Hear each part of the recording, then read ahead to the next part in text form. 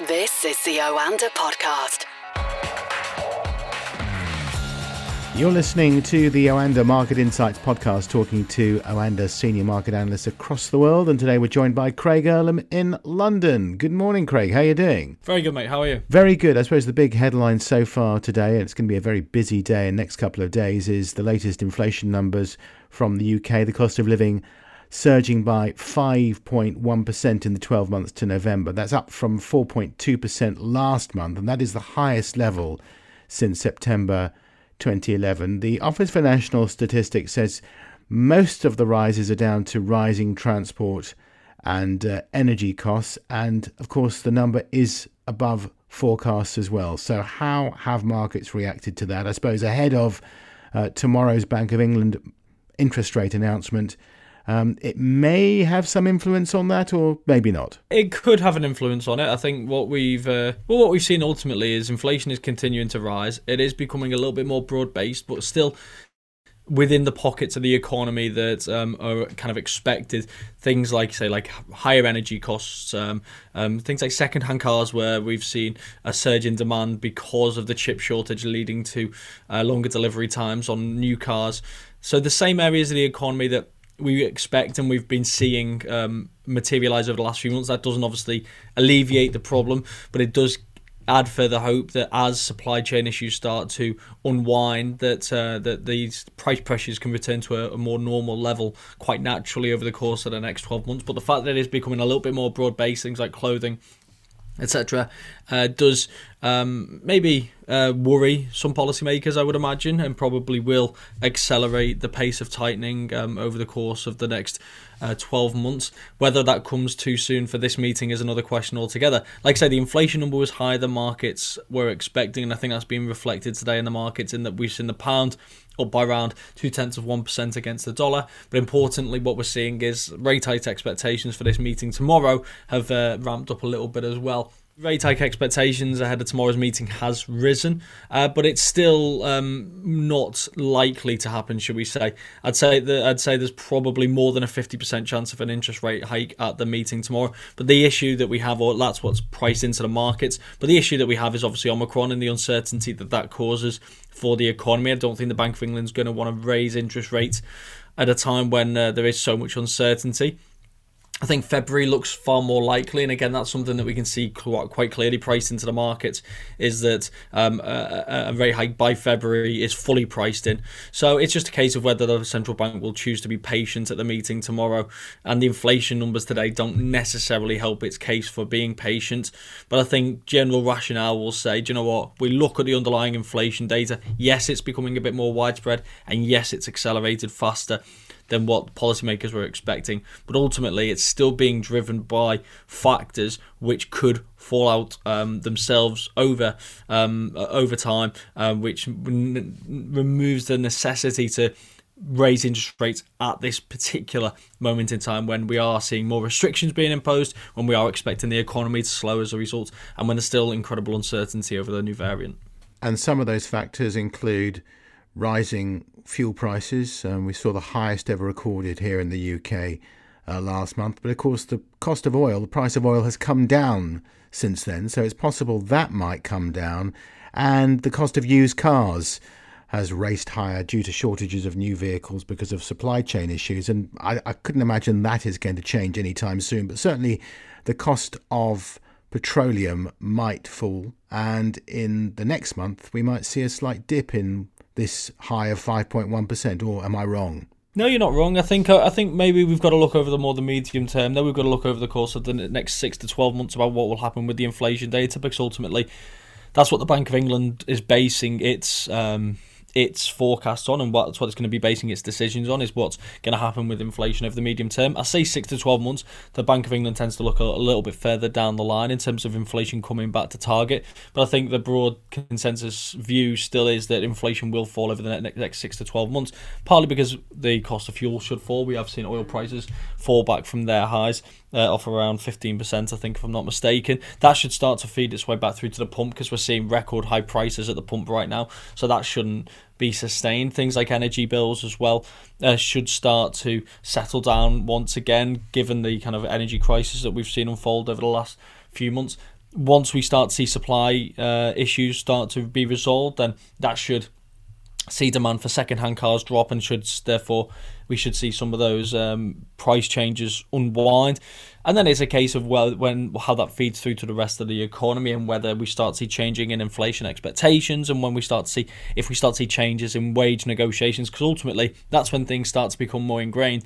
If people are expecting higher inflation and demanding higher wages, moving jobs to get higher wages, or negotiating higher wages internally, then that's where inflationary pressures start to build, because ultimately someone has to pay that bill. So those higher input costs effectively from companies will then get passed on to prices at the end, and that's where we start to see this kind of cycle of higher prices, higher inflation, and higher wages. So that's the type of thing that I think the Bank of England wants to try and get on top of now.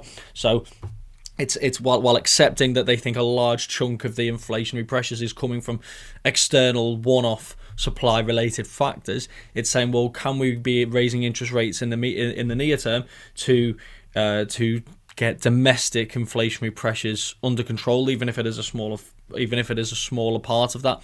And also, should we be doing more right now? Because what we don't want to do is wait 6 months, see that inflation is 7%, 8%. It's become more widespread, it's become more ingrained, and now we're not talking about raising interest rates by 0.25% every quarter or so. We're talking about raising by 0.5% every meeting. That's what they want to avoid. They don't want inflation to get out of control, which warrants much more firmer action, which can be far more damaging economically. And of course, we've got a similar picture in the United States as well. Yesterday, we saw the US producer price index showing goods 10% more at the factory gate in November. That came as a bit of a slap in the market's face. It's a high number for the Federal Reserve to ponder. And of course, they are meeting very shortly, and that's going to be very interesting to see whether they accelerate the tapering program and so on. What are markets betting on at the moment the Fed is going to actually do? Yeah, the US is facing some similar issues to the UK, really. Obviously, there are some differences in some of the challenges they're facing, but one of them is a somewhat surprisingly tight labour market. It seems that a large number of people have fallen out of the labour market over the course of the pandemic, whether that's people just becoming inactive because of changes over the course of the last 18 months, or retiring early, which has created gaps in the market, in the employment market. And what that means is we've got a very tight labour market here and in the US, and we saw it actually evident in the UK labour market data yesterday, where we saw record hiring numbers, we saw unemployment dropping, and we saw wages rising because there is so much competition now for these spots, and as we're seeing in the US, kind of very high levels of job openings, and that seems to be here in the UK as well. So that's another thing. That's probably the key thing, I think, that's leading the Bank of England and the Federal Reserve to thinking that this is, while a lot of the inflation is transitory, and I think obviously that word's now been retired, but while a lot of it is being driven by temporary factors, there are pockets of the economy, there are signs in certain areas that there are more permanent inflationary pressures building, and I think the tightness of the labour market is a concern. One thing that the Fed's alluded to before is that because participation, and I think this is going to become more of a key focal point for people in the markets now over the coming year or so, participation is still well below pre-pandemic levels, and their belief is that once people start to return to the labour market and that participation rate starts to creep high, that will create more competition for jobs that are available, and will suppress wage growth pressures, which will help keep a lid on inflationary pressures. But we're not seeing that trend actually start yet. So that's where we start to see the questions raised of, well, how many people have left the labour market and why? How many people have retired versus how many people are just currently inactive? And this is a phenomenon we're seeing, really, like I say, in the UK, the US, and elsewhere. And it's why the Fed, like the Bank of England, are looking to accelerate the removal of stimulus, the tapering program, and that's expected to be announced later on today. It currently envisaged to end in the middle of next year. That's going to be brought forward, it seems, to March time, despite the fact that we are seeing the spread of Omicron right now. That seems to be almost an easy win as far as the Federal Reserve is concerned, because they will do so without actually raising interest rates, and that will allow them to start raising interest rates in the second quarter of next year. The interesting thing today with the Federal Reserve is not only should we get the announcement with regards to the acceleration of the tapering, but also we get the new economic forecasts and we get the dot plot. So that shows where policymakers view interest rates to be 1 year, 2 year, 3 years down the line, and we start to get a vision regardless of what the various policymakers say about where the consensus view is in terms of interest rate hikes and whether they start to align with the markets. Because a lot of what the Federal Reserve has done over the last 3-4 months has been, especially from Jay Powell and some of those maybe leaning more centrally and on the dovish side, it's been pushing back against the need for rate hikes and staying the line on transitory. Like I said, Jay Powell dropped that line a couple of weeks ago in Congress, and I expect that we're going to see why in the dot plot later on today. And on top of that, we've got Congress as well, Craig, voting to raise the debt ceiling as well, which was quite significant. Yeah, can you imagine at a time like this, Congress choosing to default on its debt? I think that would be one of the biggest, if not the biggest, policy mistake in history, really. I mean, to pile that on top of everything else, the US defaulting on its debt would be could be catastrophic for the markets. So it's one of these eventualities that we seem to get to every few months. Now it looks like we won't get to now again until after the midterm. So 2023 is when they're talking about, because of the $2.5 trillion increase in the debt limit. It looks like we're not going to get there for a long time, but it's something that seems to come around every now and then. We talk up the prospect of potential for default. It doesn't happen. An 11th hour deal is struck, and markets have become more and more numb to it. You can see that there wasn't really any market reaction both to the debt ceiling limit approaching or it being avoided, because it's expected that at the end of the day lawmakers will stop that from happening. The difficulty this time was that it was very politicised because of the midterm elections. Obviously, the Democrats holding a very, very thin majority, the thinnest of majorities in the Senate, a very thin majority in the House. The midterm elections next year were all of this debate was clearly with an eye on this. The Republicans wanting to pin any increase in the debt ceiling on the irresponsible spending Democrats, and the Democrats wanting the Republicans to share the responsibility of raising the debt ceiling because, as they say, the impact that mutual decision-making has had on the country's debt, be that pandemic-related spending or tax cuts under the Trump administration, and they believe that that responsibility should be shared. And it seems that the compromise has ultimately been found, Republicans refusing to actually vote to raise the debt ceiling, so wanting to very much keep their name off of that, but at the same time allowing it to happen. So one of those political procedures where you say, I will do what it takes to allow you to put your name to it, but I won't put my name to it myself. Very political, but the inevitable outcome has happened. Indeed.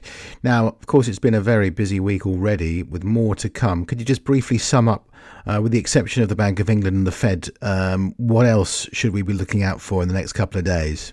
Well, unfortunately, I can't go through all of them because, if I'm not mistaken, there was 20 central bank interest rate decisions this week. This really was the final hurrah before the festive period. The ones to keep an eye on, arguably, and I'm going to shortlist this, but this is by no means exhaustive, and I'm surely going to miss some. But like I say, the Federal Reserve tonight, or later in the afternoon if you're in the US, the Bank of England tomorrow could raise interest rates, if we talked about. The European Central Bank also tomorrow.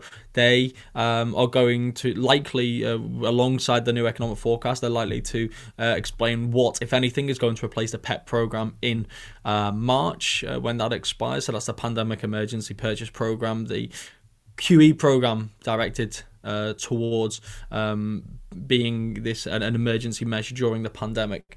Then we also have the CBRT, the outlier central bank in the world, who decides who is opting to cut interest rates at a time of soaring inflation. That's driven by, as we've talked about in this podcast before, a president whose views don't align with economic theory, shall we say, who believes that higher interest rates stoke inflation and cutting interest rates will reduce inflation. Very much counter to the common belief. So he has now finally found a central bank governor who's willing to do his bidding and who has cut interest rates by 400 basis points or 4% from since September. So from 19% down to 15%. And in that time, inflation has gone from below 19% to above 21% and is expected to rise further. The Turkish lira has fallen to record lows on a day-by-day basis almost, and is continuing to plunge. It's not far from 15 at this point against the dollar.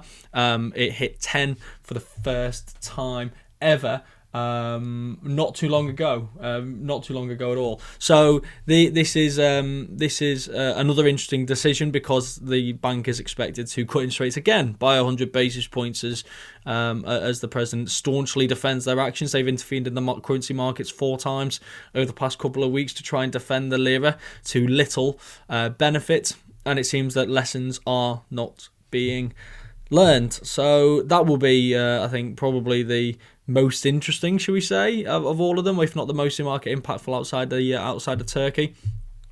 And then we've got things like the SNB. We've got the Bank of Japan on early hours on Friday morning as well, and that's just to name a few. So it really is a blockbuster week this week. So it should be a fascinating few days. And I think once we get past Friday, if we're all still awake and we're all still on our feet, and I think that's when we'll probably start to see the festivities begin, because I think next week's going to be very quiet then, heading into the new year. Obviously, I say that, I'm forgetting the fact that Omicron is still here and we're still learning a lot more about it, so I don't think market volatility per se is going to go away in that time. But what I mean is, in terms of major economic events, I think we are going to see a much slower end to the year. Interesting stuff. Craig, thanks very much for joining us, and we'll speak to you soon. Thank you. This is the Oanda Podcast.